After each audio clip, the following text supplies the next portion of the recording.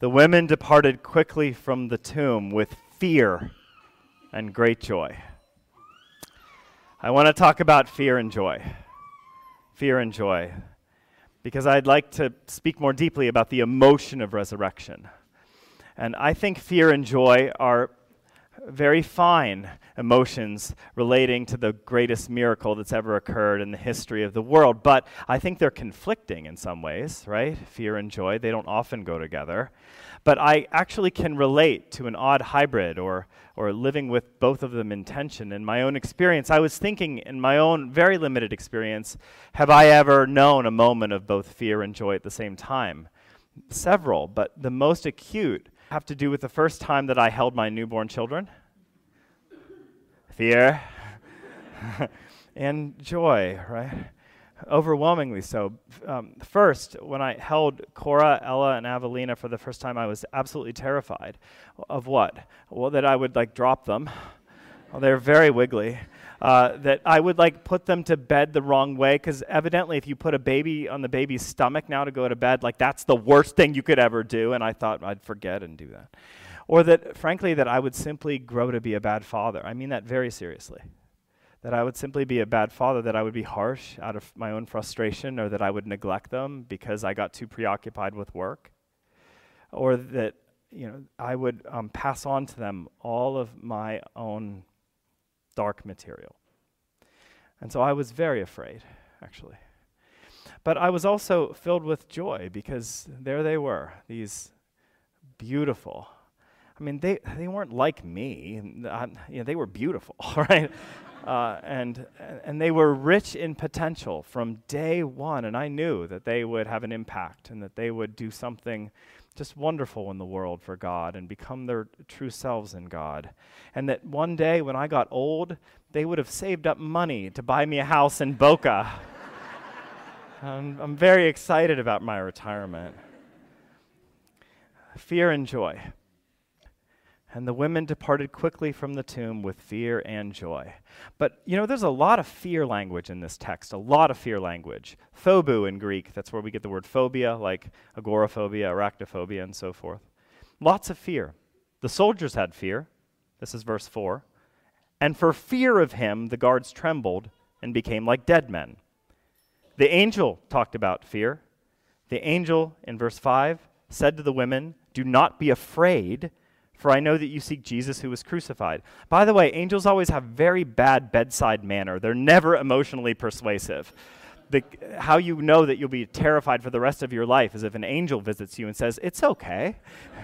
It's not. And then the women, of course, in verse 8, that they departed the tomb with fear and great joy. Why all the fear? It's a good day.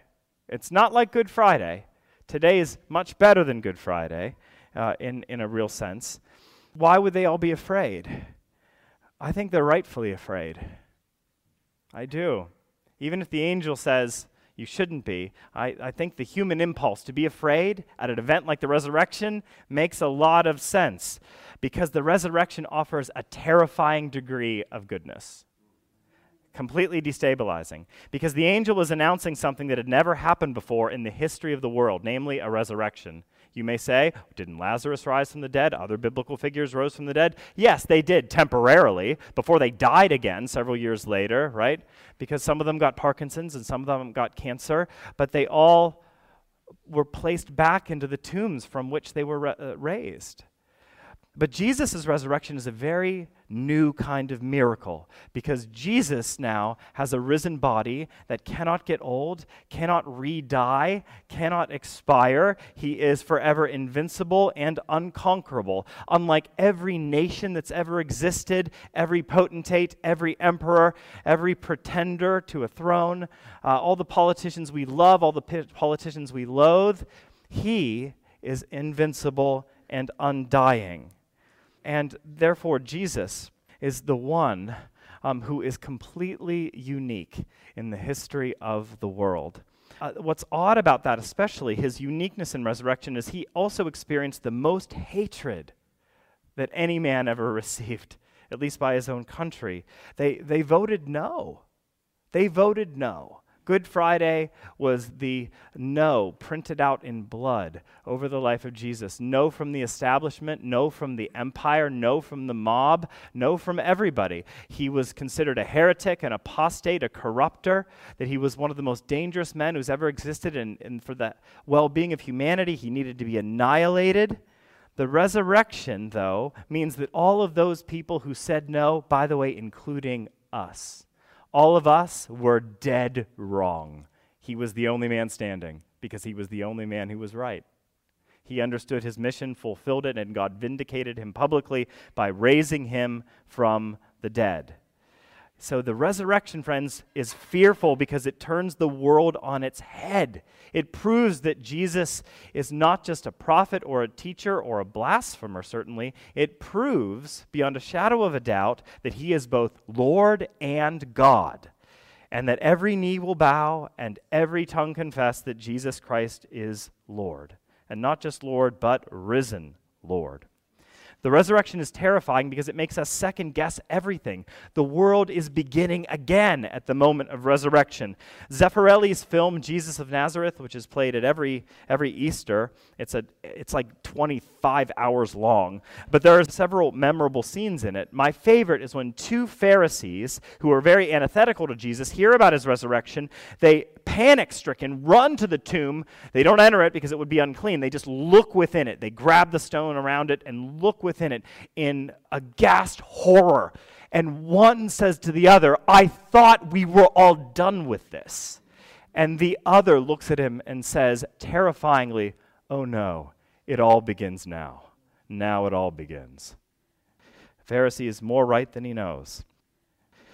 The resurrection of Jesus means that he is stronger than all the forces that allied against him, stronger than Pilate, stronger than Putin, stronger than the stupid stone that rolled against his tomb that the angel mockingly just sat down on, more consequential than the tides, more everlasting than me or you. So they fear. They fear. But note, when Jesus rose again, some people were so afraid that they passed out like corpses in a graveyard, while others came alive and ran to tell people. What made the difference? The soldiers were tasked in keeping Jesus locked away forever, and so they were immobilized by fear because their world can't handle a now risen, reigning Lord. But those who loved him, those who knew him, those whose eyes were tear-soaked for him, those who wanted him back, well, they came alive. And they ran to tell. You see, the women were still afraid after the resurrection moment, but their fear also had a companion emotion. We as Christians, we're not like aliens, and we haven't had a lobotomy. We haven't, been completely altered in every way. We're still profoundly and vexingly human. But what God does with our human emotions, He gives us companion emotions. So where we still might be anxious or afraid, we also have a corresponding joy, and they did too. They carried their fear, but they carried also joy. But not just joy, great joy. The joy exceeds, in this scene, the fear. This is verse 8 again. So they departed quickly from the tomb with fear and great joy and ran to tell his disciples. Why joy? Well, because they thought the whole world had died. They banked their whole lives, their whole existence, on the fact that Jesus was going to cure the cosmos, and now he's a corpse. Perhaps they second-guessed their prior experiences. Did we exaggerate him? Did we become a little hysterical? Did we have a gilded vision and we made up this stuff in our own minds? You know what it is, right? Especially after a bad breakup where you really were in love with somebody and then they devastated you, you look back on it suspiciously. Was I duped this whole time? Did I make this up in my brain? Well, maybe that's what they were thinking too.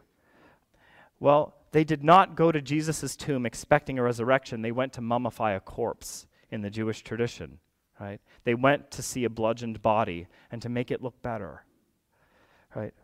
And I have to underscore this point because we think in our modern age that first century thinkers were magical thinkers, that they expected miracles every day. No, they were just like you. They didn't go to funeral parlors expecting a corpse to rise. They went to a funeral parlor to cry, just like you do. most of us expect that finality is in fact final. Most of us go through life expecting that banality and cruelty and injustice and decay and death are in fact the basement of being. There is nothing lower than that. Everything else is aberration. One of my favorite shows, as many of you know, is The Office, in which the boss character of the Dunder Mifflin Paper Company is Michael Scott, played by Steve Carell. Well, he requires his employees at one point to enter a 5K in order to raise money for the victims of rabies, because he warns his employees 4 people every year die of this disease. Well, halfway through the race, after he has eaten an enormous amount of fettuccine Alfredo, Michael becomes exhausted, gives up, and pathetically sits down, defeated on the side of the road. Well, 2 employees walk by, they see him, and they notice that something is wrong, and so they ask him about it, and Michael angrily responds with these words: "There are people all over the world with all sorts of problems and afflictions. They're deformed, and they're abnormal, and they're illiterate, and they're ugly. Symphonies don't have any money. Public TV is bust, and I can't do anything about it. I can't. There's just one of me, and there's 1,000 of them. So I quit, and rabies wins." I think it's hysterically funny, but there are serious tones to it, because after all, what is life at its core? And we all have to come to an answer regarding that question. What is it? Is it only decay and death? Like, really? Is that what we're dealing with? The world is just awash in Nietzschean nihilism? Is that our stance? Because it's easy, and by the way, sometimes self-satisfying, to allow cynicism and nihilism to completely conquer us. You know, organized religion is nothing but corrupt. Teenagers are impossible. Luggage always gets lost, don't I know? Gluten allergies are on the rise. Amazon will soon own everything. Elon Musk will be our emperor. Social Security is withering away. The polar ice caps are melting. Rihanna has a career. And rabies wins. And yet within the saddest of locations, a graveyard, these weeping women experience an odd emotion: joy. Joy. Why? Because at Jesus' resurrection, all nihilism, brutality, injustice, and death are rendered impotent. The deep magic of life is, believe it or not, that triumphant goodness, rampant forgiveness, and vibrant life are as real as Jesus' own living skin. These things are your inevitable destiny. So when you hear today about the magnitude of Jesus' resurrection, I hope you think about it. I hope you feel it. I hope you experience a little fear and a little joy. But whatever your emotions regarding the reality of Jesus' resurrection, the validity of this day does not rest upon our emotions or lack thereof. The validity of this day rests upon reality, that is, the realness of a risen Christ. Or to put it another way, something happened. Something real happened. A historical, material, and eternal Jesus visibly appeared to ladies in a graveyard, and they grabbed onto his real ankles because they could barely believe that they were seeing him with their own retinas. And he said, "Hi" to them in the Aramaic language. That's what it means, hi. Later, this same risen Christ appeared to over 500 people, many of whom chose martyrdom rather than silence because they truly saw something, heard something, and felt something, and they would not deny it, even at the sword. The resurrection happened. It's weird, but it's real, and it's in fact more than real. And someday, you yourself will hold on to the man who already, by his Spirit, holds on to you, even in this moment. The man who called himself the resurrection and the life will get you through to the other side. So I can assure you, with joyful resurrection certainty, that for you, there is nothing to fear. Amen.